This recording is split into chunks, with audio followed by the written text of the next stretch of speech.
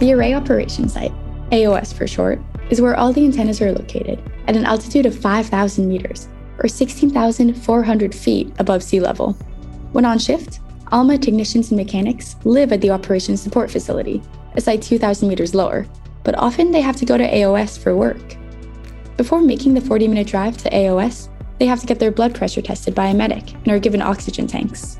We talked to one of the medics to find out why. Mi nombre es Dania Lange. Soy enfermera acá del observatorio ALMA. Anya is one of the medics at the polyclinic. She and her coworkers are there to address both common and work-related illnesses.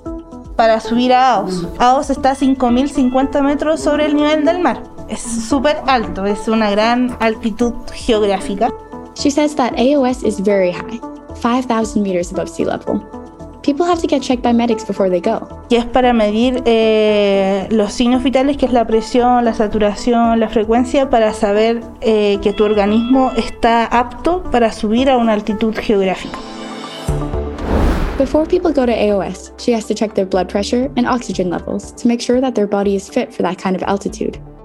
Otherwise, they might suffer from symptoms of altitude sickness or acute mountain sickness when they go up there. El mal de altura se puede manifestar por dolor de cabeza, que es cefalea, ya mareos, somnolencia, insomnio también se da, inapetencia, ya pueden ser también el efecto del mal agudo de montaña, que es la enfermedad de altura, ya, esos son los síntomas más leves. Ahora, las complicaciones más graves que podemos tener sobre el mal de altura es el edema cerebral y el edema pulmonar.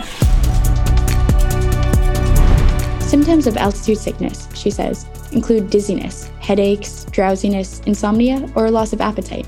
The most serious complications could be cerebral edema, swelling of the brain, or pulmonary edema, also known as wet lung.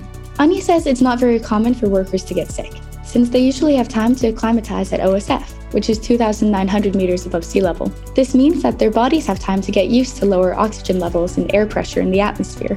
But headaches are pretty common, especially among visitors who are unused to such heights. In addition to the polyclinic at OSF, there is one at the high site in case of emergencies, so that everyone working for the observatory can stay safe and healthy. That's it for this episode of ALMA's Little Universe. Next up, we'll look a little closer at the control room, where astronomers and array operators supervise observations 24/7.